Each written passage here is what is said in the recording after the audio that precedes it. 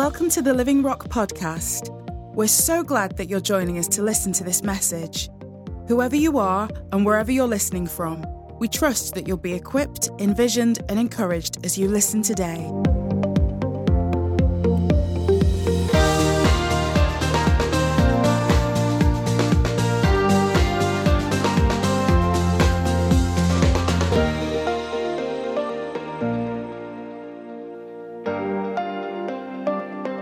It's really good to be with you. It really does feel like being at home amongst friends and family. I'd like to thank Steph for bringing that word there, and the word that was brought to me upstairs, and the word that was brought to me by Andrew. All I know is I've got to preach the best sermon I've ever preached to live up to the prophetic words that have already come. So your constant prayers would be greatly appreciated. So David made reference back to when I was part of the eldership here before City Church Coventry was planted. But as I was looking across this morning and I saw young Ted Lyon down here, it reminded me of the first time I went to preach at Rock of Life, Narborough, which Will can tell me how old it was, because you were about Ted's age then, Will. How long ago would that have been? About 25 years ago, probably. Maybe you were just a little older. And I remember going across there a couple of times, and I remember that Benj and Will would spend worship in this twin buggy in the front row, worshipping alongside Deborah. And they were a great double act. So that's how long my memories on association with the work that God is still doing here, and we're all growing out of the same root, aren't we? It's wonderful. With the same seed, which is Christ, and the gospel of Jesus Christ, the gospel of the kingdom, that's being preached in all the earth. Being preached in all the earth so that Christ might return. And you guys, I just want to say you are doing a wonderful job of preaching and declaring the gospel of the kingdom in your communities. I don't know what you understand by what Jesus says in Matthew 24 about this gospel of the kingdom will be preached in all the earth and then the end will come. It's after a long passage of a whole load of things that he says are not a sign of his imminent return, but are just a sign of the times that we live in. But he says, but this gospel of the kingdom will be preached in all the earth and then the end will come. And different people have had different ideas down through history as to what that means. And at the beginning of the 20th century with the Pentecostal revival, people believed that as long as they could set foot in every nation of the world and somehow proclaim the gospel, then that would be fulfilling the words of Jesus. And people left, particularly from Azusa Street in Los Angeles. They went down to the docks, they got onto boats wherever they were going, and they got to different parts of the world, and they stood there and they preached. Many of them believed if they stood and spoke in tongues, then the locals would understand, just like on the day of Pentecost. It occasionally happened. It often, much more often, didn't happen. But they thought, well, as long as the gospel has been preached in every nation, then we fulfilled the word of Jesus. And then as technology developed through the 20th century, bigger and bigger radio masts were put around the world that could broadcast across to many nations. And they said, if we can proclaim the gospel this way, then we'll be fulfilling the commission of Jesus. Now, all of those things were good, but I think they fall short of Jesus' intention of what it means for the gospel of the kingdom to be preached. Because the gospel of the kingdom isn't just words. You know, it's like Jesus himself. It's the word made flesh. It's the manifestation of kingdom communities in every community of the earth. And I just want to encourage you that you guys are doing a fantastic job in the part of the world where God has planted you and placed you of being a proclamation of the gospel of the kingdom. And every one of us is essential in that ministry. Every one of us is essential in fulfilling what it is that Jesus is looking for in the earth, not just in our time, but in the generation that will be the final generation. Do I think this could be the final generation? Yes, I do. Why? Because I think there's got to be a generation one day, and I know that we have the same Holy Spirit that any future generation will have. God loves us just the same. The gospel's just the same. There is no reason that we can't be the people that see Jesus return.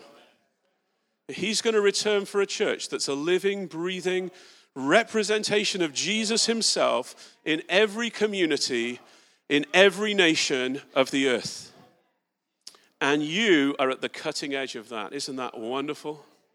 Isn't that amazing? None of this was what I was going to talk about this morning. But, sometimes you come amongst God's people and the Holy Spirit just begins to draw things out of you. I think there are some dreams here this morning that have receded. I think there's some of you here this morning that you've dreamt big in the past, and now it's not that you don't believe it anymore, but it's in the background. Other things have kind of come in and taken prominence and dominance. And Andrew prophesied about shaking this morning. You know why God shakes? He shakes so that the shakeable things fall away and the unshakable things remain. I just believe that even in our worship this morning, there's some shakeable things that have begun to fall. If you feel them moving in you, if when God shakes, if when the kingdom comes by shaking, Hebrews 12 tells us that the kingdom comes as God shakes things. If you feel that you're being shaken this morning, take heart, be encouraged. It's only the shakeable, temporal things of this age that he is shaking out of you. Nothing eternal is going to be lost. And so don't try and hold on to the things that God is shaking away, because ultimately they're not going to do any benefit for you or for the purposes of God. And that can be quite uncomfortable, can't it? Anyone ever been shaken by God and it's been uncomfortable? Yeah, it's kind of how it goes, isn't it? That's. But I just feel there's a season for some of you of restored dreams. Elders, I believe you're going to have people coming to speak to you in the coming weeks of saying, God has stirred me again in this. I believe this is the time. I believe that this is what God is saying to me right now. Wonderful. What a good God. What a good God. Will you open your Bibles to the book of Ephesians? And there's a number of the scriptures, a number of the books of the Bible that I find it very difficult to only read a passage of. I'm learning more and more to not preach from a selection of verses, but to open the scriptures. And Ephesians isn't quite as bad as Hebrews. Hebrews kind of like you need all 13 chapters to get the context of any one bit, I find. But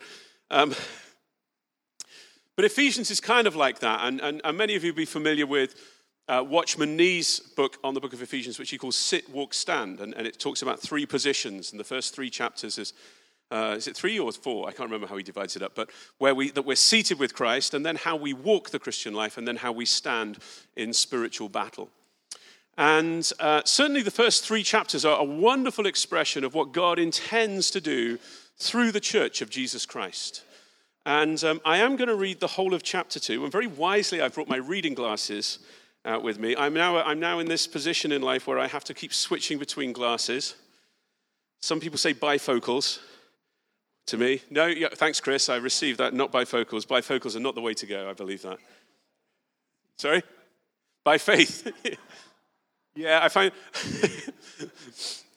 I really want to make sure I get the words right. That's the... But we're just going to read, because we're going to read the whole of chapter 2, and we're just going to read just a couple verses at the end of chapter 1. Because chapter 1 and chapter 3 are these wonderful expressions of how the victory of Christ and the work that Christ has achieved on the cross and the work and the consequences of that are now unfolding down through history, how they're related to you and me as the church of Jesus Christ. And then in chapter 2, we get this wonderful expression, and I think we're calling the title this morning, Extreme Salvation, of how extreme the salvation that we have received actually is. And God, I believe that we will never understand or embrace the fullness of God's eternal purpose until we have realized the extremity of the work that he's done in us. And we know that God's ultimate intention, don't we, is to fill the earth with the knowledge of his glory. Colossians 1:27 says to us that Christ in you is the hope of glory. And lots of people are excited, or lots of people are in wonder at the work that God wants to do to fill the whole earth with his glory. But we're not going to be part of the realization of that until we appreciate that his first desire, the first place he's done, is he wants to fill our lives with his glory, because God is not doing anything on the earth that bypasses the church. We're not going to get as far as this, but Ephesians 3:10 says that God's purpose is now through the church. You see, in the present age in which we live, in the time between Jesus' incarnation and his appearing, and his second coming, his return, his purposes are through the church. He is not working outside of the church within the earth. And that's not to in any way deny the sovereignty of God. And that's not in any way to deny that God intervenes and he reveals and angelic visitation and all that stuff happens, but his purpose is through the church. We are not plan B because he has no plan B. And when you realize what the Bible calls his plan, you'll realize why that is, because the plan of God is Jesus Christ. And Jesus Christ made flesh, Jesus Christ made known, Jesus Christ revealed, Jesus Christ made manifest. And all that he was intending to do and did do through Christ in his earthly ministry, he continues through the church. I don't know whether any of you thought that you were turning up this morning just out of habit, which to be honest is not a bad thing. It's much better than the habit that some people have of not turning up. Or whether someone invited you or someone persuaded you, or whether you're a family member of some of the babies that were being dedicated this morning, or you just happen to be in town and visiting, or whether you're like Archie over here, who every time I see him is somewhere else around the world. Sent me a hi from Canada, and I was like, I didn't know you were in Canada. Closer to home now, that's good. I don't know why you think you're here, but I believe that the Holy Spirit thinks you're here because you're part of the most amazing, awesome plan and purpose that God has ever unleashed on creation. There is nothing greater happening in the world. There is nothing more significant happening in the world today than the people of God coming together in the presence of God to see Jesus more clearly, to be empowered by the Holy Spirit more deeply, and to be motivated more strongly by the love and compassion of God to go into this world and to fulfill the commission that he's given us. It's the greatest purpose that is at work in the world today. And you are an intimate and essential part of that purpose. Wow.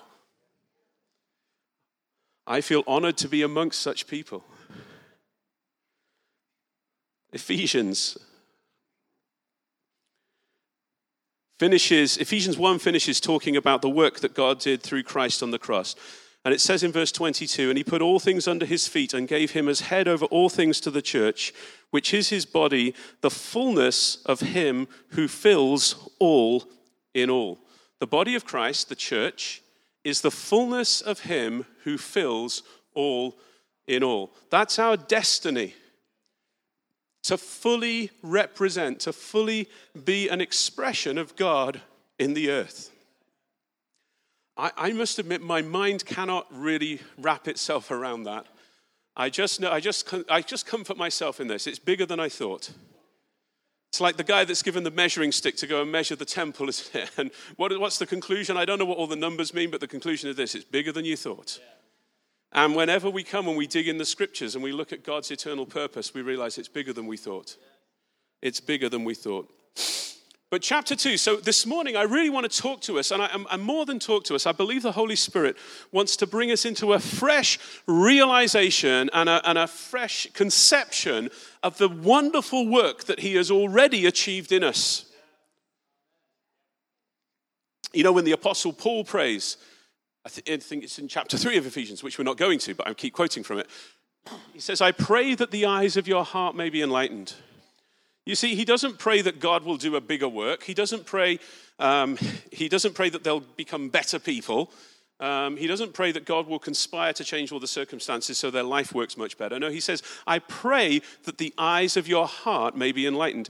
He says that the thing is that God has already done it all. Christ has already done it all. The thing that's playing catch up is our conception, is our understanding, and our lived experience of what God has already achieved for us in Christ. And that's what he wants us to do. And that's what this word, and that's when you read the Apostle Paul, and particularly when you read the book of Ephesians, that's what you're getting. You're getting this revelation, this unveiling, this turning the light on. John says in John chapter 1 that Jesus was the true light who illuminates every man. When he came into the world, there was an ability for every person, every human being, to see reality in a different way. And the light of God has shone in our hearts.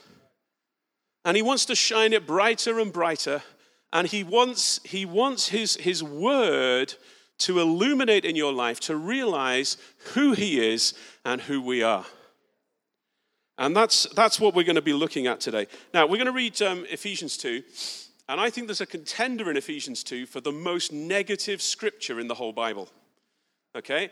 And I want you to see the most negative verse. I want you to see if you can spot what I think might be the most negative verse in the whole of the Bible. So Ephesians 2 says, "And you were dead in the trespasses and sins in which you once walked, following the course of this world, following the prince of the power of the air, the spirit that is now at work in the sons of disobedience, among whom we all once lived in the passions of our flesh, carrying out the desires of the body and the mind, and we were by nature children of wrath like the rest of mankind. But God, being rich in mercy because of his great love with which he has loved us, even when we were dead in our trespasses, made us alive together with Christ. By grace you have been saved, and raised us up with him and seated with us in the heavenly places in Christ Jesus, so that in the coming ages he might show the immeasurable riches of his grace and kindness toward us in Jesus Christ. For by grace you have been saved through faith, and this is not your own doing, it's the gift of God, not a result of works, so that no one may boast, for we are his workmanship, created in Christ Jesus for good works, which God prepared beforehand that we should walk in them. Therefore remember that at one time you Gentiles in the flesh, called the uncircumcision by what is called the circumcision, which was made in the flesh by hands, remember that you were at that time separated from Christ, alienated from the commonwealth of Israel, strangers to the covenants of promise, having no hope and without God in the world. But now in Christ Jesus, you who were once far off have been brought near by the blood of Christ, for he himself is our peace, who has made us both one and has broken down in his flesh the dividing wall of hostility by abolishing the law of commandments expressed in ordinances, that he might create in himself one new man in place of the two, so making peace. And he might reconcile us both to God through in one body through the cross, thereby killing the hostility. And he came and preached peace to you who were far off and peace to those who are near. For through him we both have access in one spirit to the Father, so that you are no longer strangers and aliens, but you are fellow citizens with the saints and members of the household of God, built on the foundation of apostles and prophets, Christ Jesus himself being the cornerstone, in whom the whole structure being joined together grows into a holy temple in the Lord. In him you are also being built together into a dwelling place for God by the Spirit. Did you spot which verse, or which did you have a guess at which verse I'm suggesting as a contestant for being the most negative verse in the scriptures? Verse 12. Yes, absolutely. 5 negative statements standing against you. But praise God, by the time we get to the end of the chapter, every one of them has been rectified. Every one of them has been put right. Every one of them has been fixed by the wonderful work of Jesus Christ. And even verse 12 says this. It starts with a positive, if we can hear it. It says this: remember you were at that time. You were at that time. So the first thing we need to know is that we are not at this time what we were at that time. You are no longer who you used to be. And again, if we're going to be a supernatural church, yeah, you've been talking about being a supernatural church, because actually it's the only church Jesus has. I find that the biggest obstacle to the people of God living a supernatural lifestyle is that they don't recognize what God has already done for them. The Christian life is not about struggling to attain to something. It's about growing in our realization and appreciation and stepping out in faith to experience what God has already done for us in Christ. If you've ever been tempted to try hard, give up. Because trying hard will never get you there. Paul even says that. He says, even the repentance, that wasn't yours. That was a gift from God.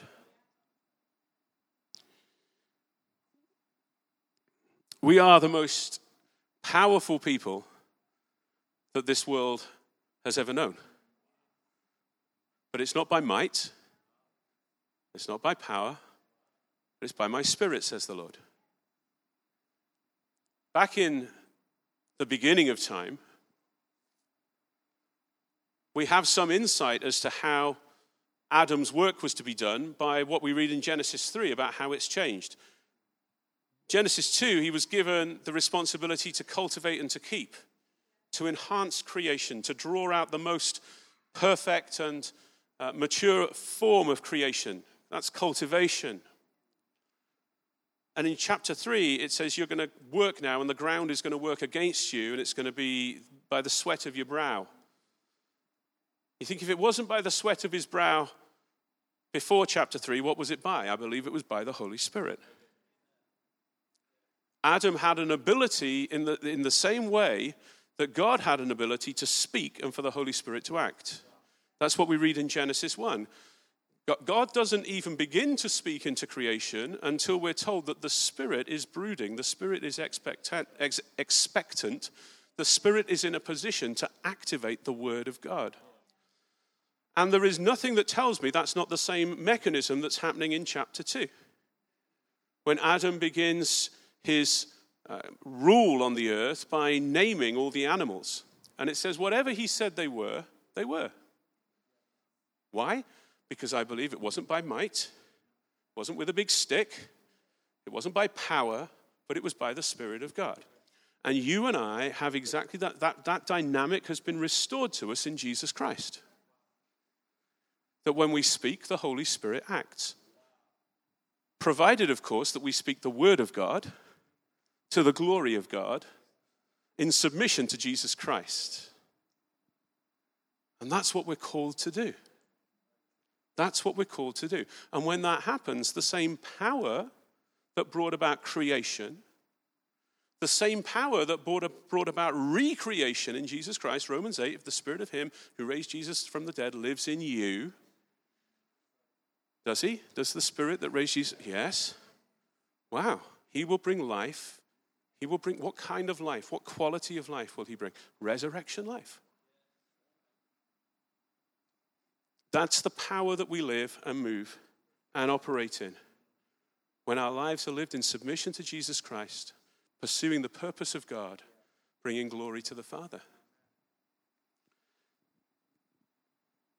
The scripture tells us, remember, verse 12, remember you were at that time. So we're being given an instruction to go back and remember. And it's an instruction to remember, not an instruction to realize where you're at right now. So that's the first thing we want to say. We're looking back at how we were, but the scripture tells us to do that. Why? So that we can appreciate where we've come to. So 5 things. Let's consider them first of all, and let's look at the solution that Christ has brought into our experience. So first of all, you were separated from Christ. Separated from Christ. And you know what his solution is? Because, God always gives back more than we lost. God's solution, God's positive is always more than the negative. It says this in 2 verse 15. He abolished the law of commandments expressed in ordinances that he might create in himself. Create in himself. So the opposite of separate is not to be close. The opposite of separate is to be created anew in him. Isn't that wonderful? You have been created anew in Christ. I don't really understand all of that means, but there's some things that I can kind of gather from that. I am created anew in Christ. So the only place I find any of my present reality as a new creation is in Jesus Christ. And if I've been created in him, and what's created in him is somehow entirely different from what's outside of him, I can never be separated from him again. Paul says that somewhere else, doesn't he? What can separate us from the love of God? Nothing, effectively. I cannot be detached. I cannot be removed. I cannot be broken off and taken away from Jesus Christ. I'm a new creation in him.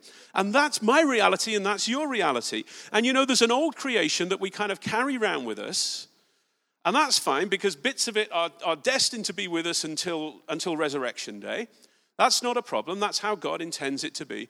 But that is not what defines who you are.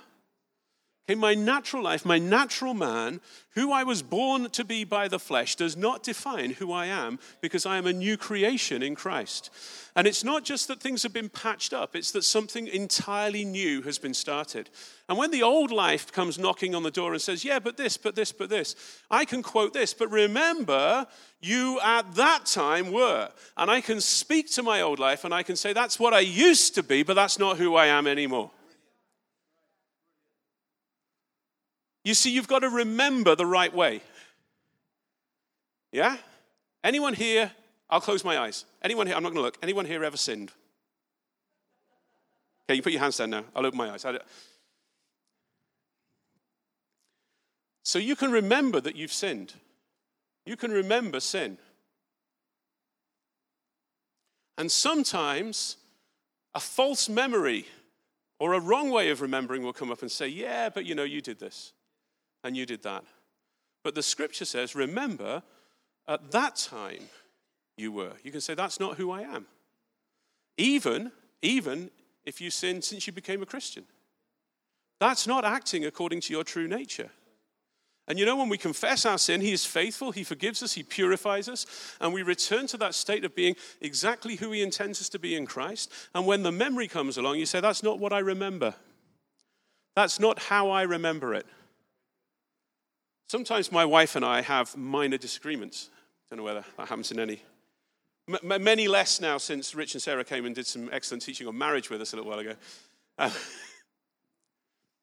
But sometimes, you know, and you'll be talking about something and you go, well, that's not how I remember it.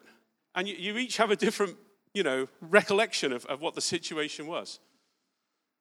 And sometimes when memories come or when things come that say, you know, this is how you are, you go, that's not how I remember it.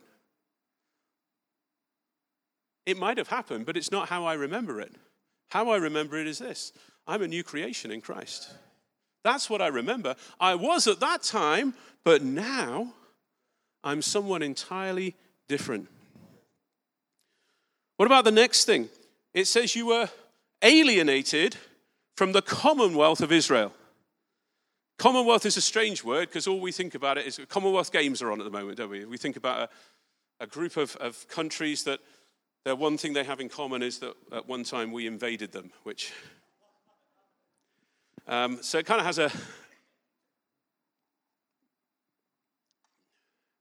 But a commonwealth is a society in which we all share. That everything that is good, we hold in common. There is a common wealth. And there was a time when we were aliens from that. I don't know what's going to happen. I don't want to be at all political. I don't know what's going to happen once we get Brexit. And you have to pass through the passport channels. Because at the moment, when you go in and out of Europe, you have one channel for EU citizens, plus the kind of couple of other places that get in on the club somehow. And then you have another one for non-EU citizens, okay? And that's, you know, it's a negative phrase, but it's not too pejorative, it's not too offensive, is it? If you go into the United States of America, you have US citizens, and the only alternative is aliens. I always expect to see Will Smith in a black suit. But we were aliens. We did not belong. Yeah, an alien is someone who is present but doesn't belong. And in the Old Testament times in Israel, there were those that could be among the nation of Israel, but it was very clear they did not belong. And you know what God says to you now? You belong. You are members, where is this one? In verse 19, you are members of God's household. You are members. You are an integral part. And particularly when you understand that members of God's household, we're going to end with this image at the end of chapter 2, means that you are building blocks in the house. It doesn't just mean that you snuck in somehow. Ever been to a party that you weren't really invited to? I'm sure we don't have any gate crashers here. But, you ever find yourself in a situation you think, I don't really belong here, but, I'm going to make the most of it if I can. It's not like that in the church. It's not like that in the family of God. You are an integral part, because to be a member of the household means that you are a building block in the house. You are a living stone. Jesus is, depending on the different translations, and I think they all work, he's the foundation, he's the cornerstone, he's the capstone.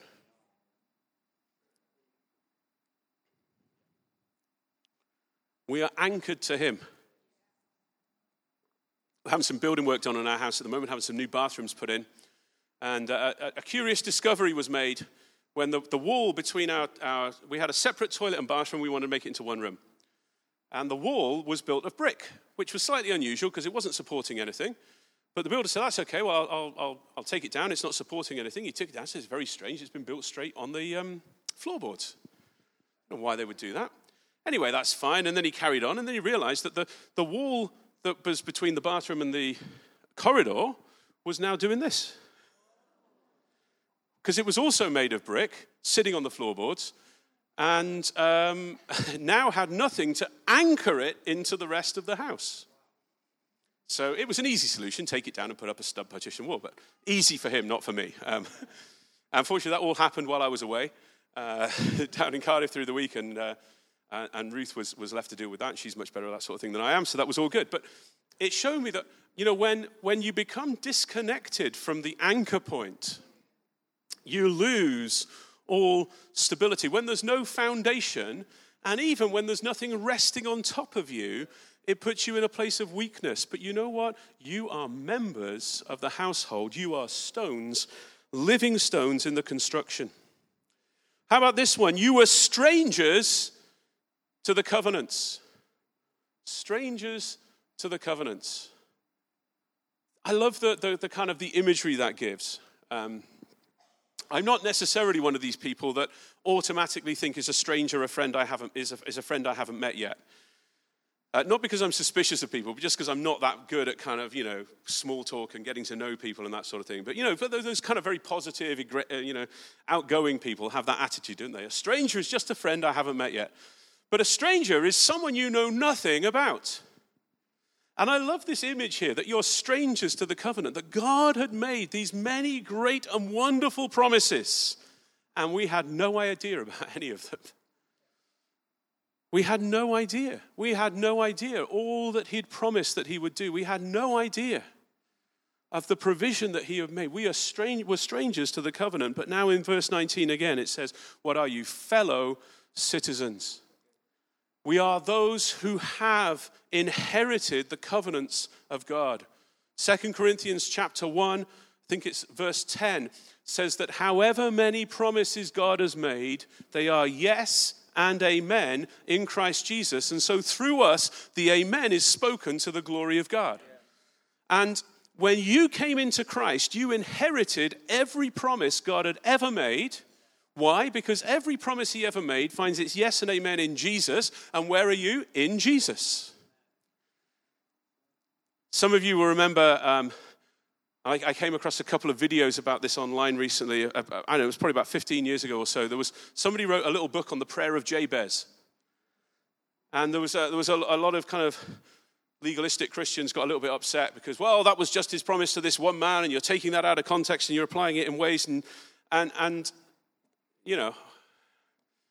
why do people do that? But anyway, God's promise to Jabez was only to Jabez in Christ.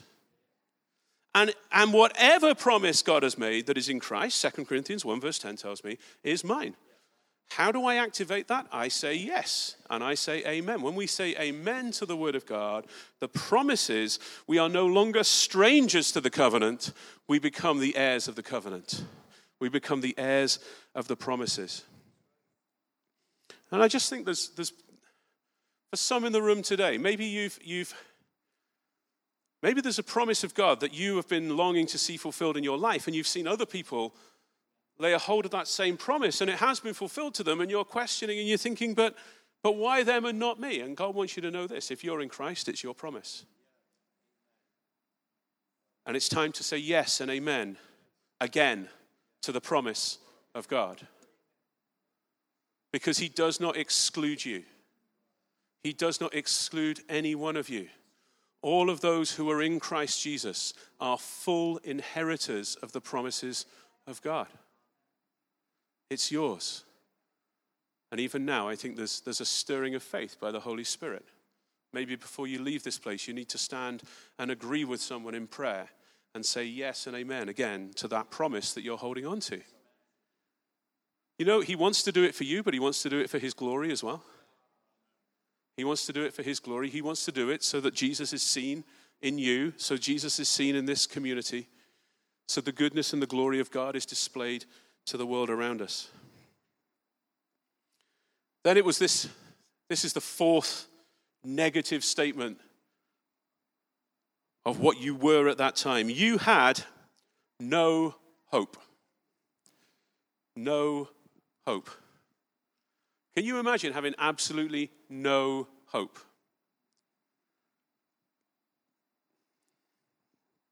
You had no hope. Because outside of Christ, any hope is a false hope. Psalmist says, some trust in chariots and some trust in horses, but we will trust in the name of the Lord. Any hope outside of Christ is a false hope. And sometimes you see people, don't you? Maybe you're facing this temptation yourself, that you're in the delay and in the wait and in the not yet seeing the fulfillment, you're thinking, well, I wonder if there's another way that I can go about this. I wonder if there's another way that I can get to where I believe God wants me to get. Abraham was faced with that dilemma. And he learned from that mistake. He learned from the mistake of Ishmael. Because when God appeared to him and spoke to him, it says this, Abraham considered his own body and that of his wife Sarah, and he hoped against hope. What does that mean? What does it mean to hope against hope? It means he looked at what was possible naturally. Well, what's still going for us? Well, I guess, how old was he by then? 99, I think, and Sarah was 90. So the time has passed, but hey, I'm still a man and she's still a woman. That's 2 ticks in the column. Naturally, there's not much hope. He tried. But against that hope, what has God said? What has God said? And what God has said will come to pass. And we now are no longer those who have no hope. But in verse 18 it says this, we have been reconciled to the Father. We have been put in a position where everything is in perfect harmony between your Father and you. Do you remember the story that Jesus tells of a young man who goes and asks his father for his inheritance and then goes out into the world and wastes it and ends up with nothing? And ultimately says, well, my father is a merciful man. If I come back, at least I will live. At least I'll survive.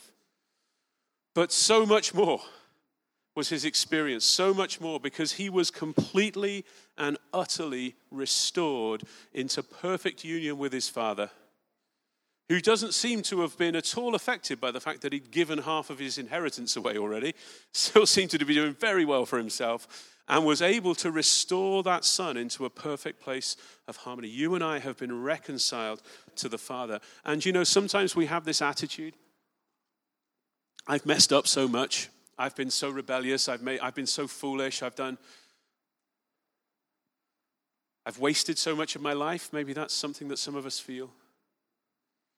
You get to a point in life where I was talking to Pauline before. She was asking me, how's the church in Coventry? I said, it's going great. I said, I'm one of the oldest people in the church. Makes me feel old to go there on a Sunday morning. So I'm very pleased to look around the room and see so many people roughly my age here. It's a great encouragement. We also do have a little bit, and it's not as bad as when you go to Covenant Life in Leicester, where they all sit in a semicircle like this, and there is a perfect age gradient that starts over. So we do have some youthful faces over this side, but if you ever go there on a Sunday morning, it's worth going just to check out. Ron can maybe confirm whether this is still the case or not, but when I was last there, this seems to be that you kind of had all the young people here, and then you got around here and you had like the young couples, and then you had the kind of like middle-aged couples, and then you had the seasoned saints over this side. Silk.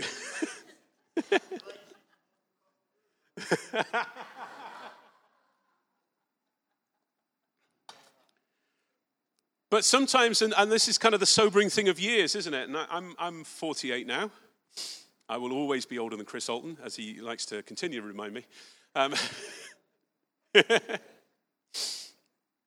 you can look and you can think, well, have I really achieved, Lord, everything that you had for me in the years that I've had? And I remember saying to my wife when I was 45, I said, I've realized really I'm probably in the second half of my life. And she said, oh, don't say that. I said, really? You want to still be, married to me when I'm 90? And she went, I see your point.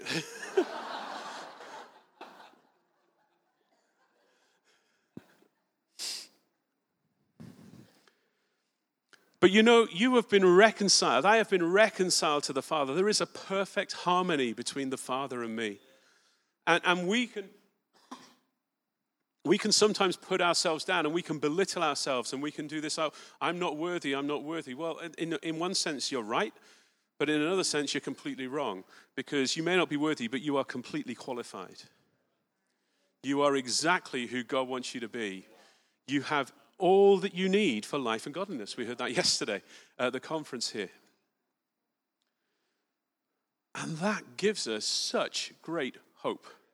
Because my hope is not based on my past experience, it's not based on my past performance or my past behavior, but it's based on the completed work of Christ that is now being outworked through a people who are empowered by the Spirit in perfect union and harmony with their Heavenly Father. And here's the last one. We were without God. Without God. But now, verse 18, we have access to the Father. Access to the Father. I love the way that through the New Testament, whenever it kind of talks about worship or prayer or anything like this, it says things like, through Him. And or by the blood. And it's just these little phrases that you can almost miss out. But it's this wonderful reminder and acknowledgement that actually my access to the Father isn't based on anything I can do or based on how He's feeling or whether God's in a good mood or not. It's based on, by the way, God doesn't get in bad moods, just to say that. But it's based on what Jesus has done. And what Jesus has done can't be undone. And I think it's great in our worship that and in our prayer life that we use that same kind of language. And we just make that acknowledgement that the cross is central in our prayer life and in our worship. And to understand that we're supposed to come through. We're supposed to come through the broken body on the cross. Not just kind of stand at a distance. But we're drawn in and we're taken through and we have access to the Father.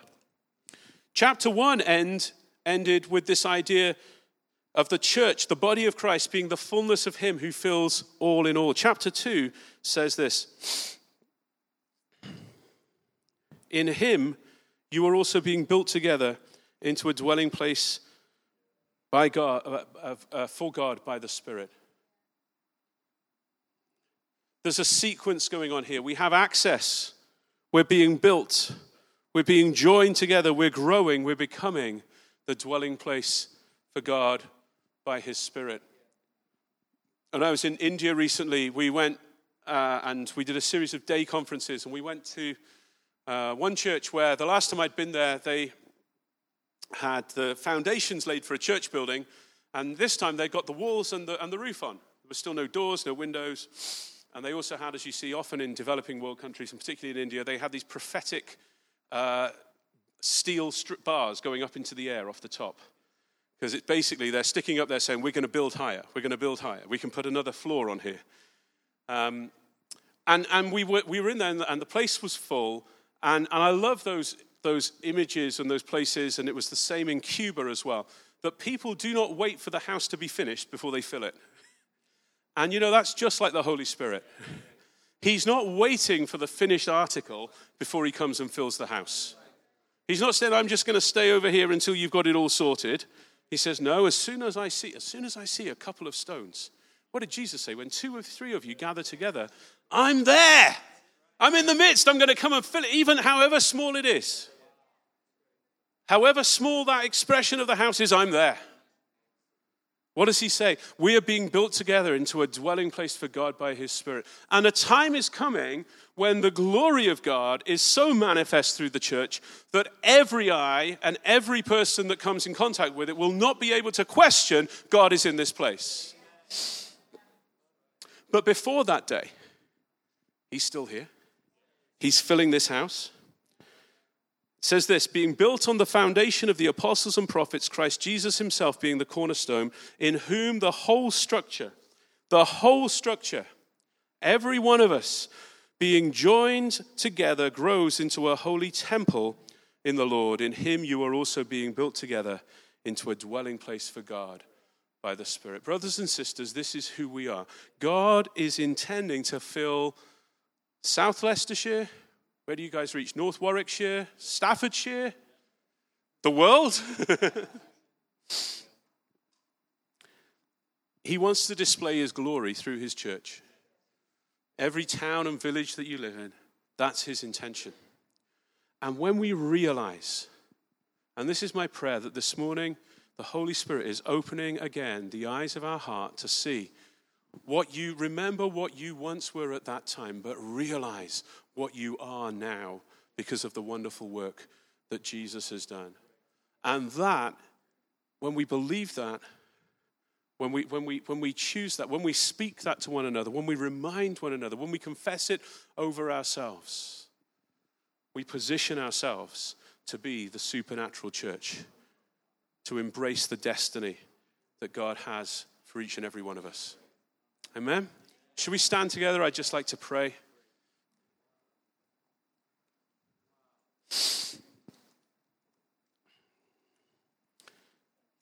Heavenly Father, we are in awe at you, who you have caused us to be by the work of Jesus Christ. And Holy Spirit, we ask even now, Lord, we thank you that you are the Spirit of revelation. Lord, thank you for your word, which is the fuel of revelation. Holy Spirit, even now, Lord, let the light of the revelation of Jesus Christ through your word shine into our individual lives and let us see ourselves more clearly in the light of who you are. Lord, let us see more clearly the calling that you have given us. The wonderful divine transaction that has happened, that we are no longer who we once were, but we are now a new creation in Jesus Christ. And Lord, let us live. Let us live every day. Let us live every day individually. Let us live every day, especially as a community, as those who demonstrate and show forth the wonderful, wonderful work of Jesus. As living, breathing, walking demonstrations of the gospel of the kingdom of Jesus Christ, for the glory of your name. Lord, I pray for this body. I pray for the other congregations of this church. Lord, that you would cause their light to shine brighter and brighter. Lord, that you would cause that light to shine in more and more places. Lord, that there would be a greater density of witness amongst the towns and villages already covered, already represented here. And Lord, that you would open doors into new places for the gospel, I pray, of Jesus Christ. Lord, just as the Apostle Paul prayed, I pray, Lord, that doors would be opened for the gospel. And the gospel proclaimed through these people here, Lord Jesus. Lord, I pray even today, Lord, that there are young lives being stirred afresh Lord, I pray that those where, Holy Spirit, you've begun to touch and cause people to reevaluate choices about decisions they're making, about where they go next, what they give their time to. Lord, let that not be a word that just kind of comes and then disappears and goes for a moment. But Lord, get a hold, I pray, in a fresh way of young lives here. Lord, I pray for those that are older. Lord, I particularly pray for those that are just in retirement. Lord, let there be a stirring now, Lord, of fresh energy, of fresh zeal for your house. Lord God, Lord, let there be an anointing of youthfulness in the Spirit upon those that the world would call advanced in years. Lord, let there be, Lord, the zeal and the energy of youth and the vigor of youth to do the exploits of the kingdom. And Lord, those of every age here, Lord God, Lord, let not one of us just see our life as falling into a routine and a pattern. But Holy Spirit, we pray, shake us, shake away those temporal things, shake away those worldly things, those things that may not be bad, but they're just not eternal. Let them fall away, I pray, in the mighty name of Jesus. And Holy Spirit, just across this house and across this room right now, just come and breathe afresh upon us, Lord, that we might receive all that you are imparting right now to the glory of Jesus. Amen. Amen. Thanks for joining us today. There's so much going on at Living Rock Church, and we'd love for you to be involved. Search for us online and get information about upcoming events and more great teaching. Visit www.livingrock.church or search for us on Facebook, Twitter, and Instagram.